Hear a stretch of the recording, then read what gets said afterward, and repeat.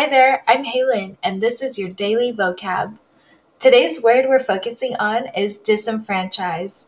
This word is mainly used in a political context, and to be disenfranchised basically means to take away somebody's rights, and especially their rights to vote.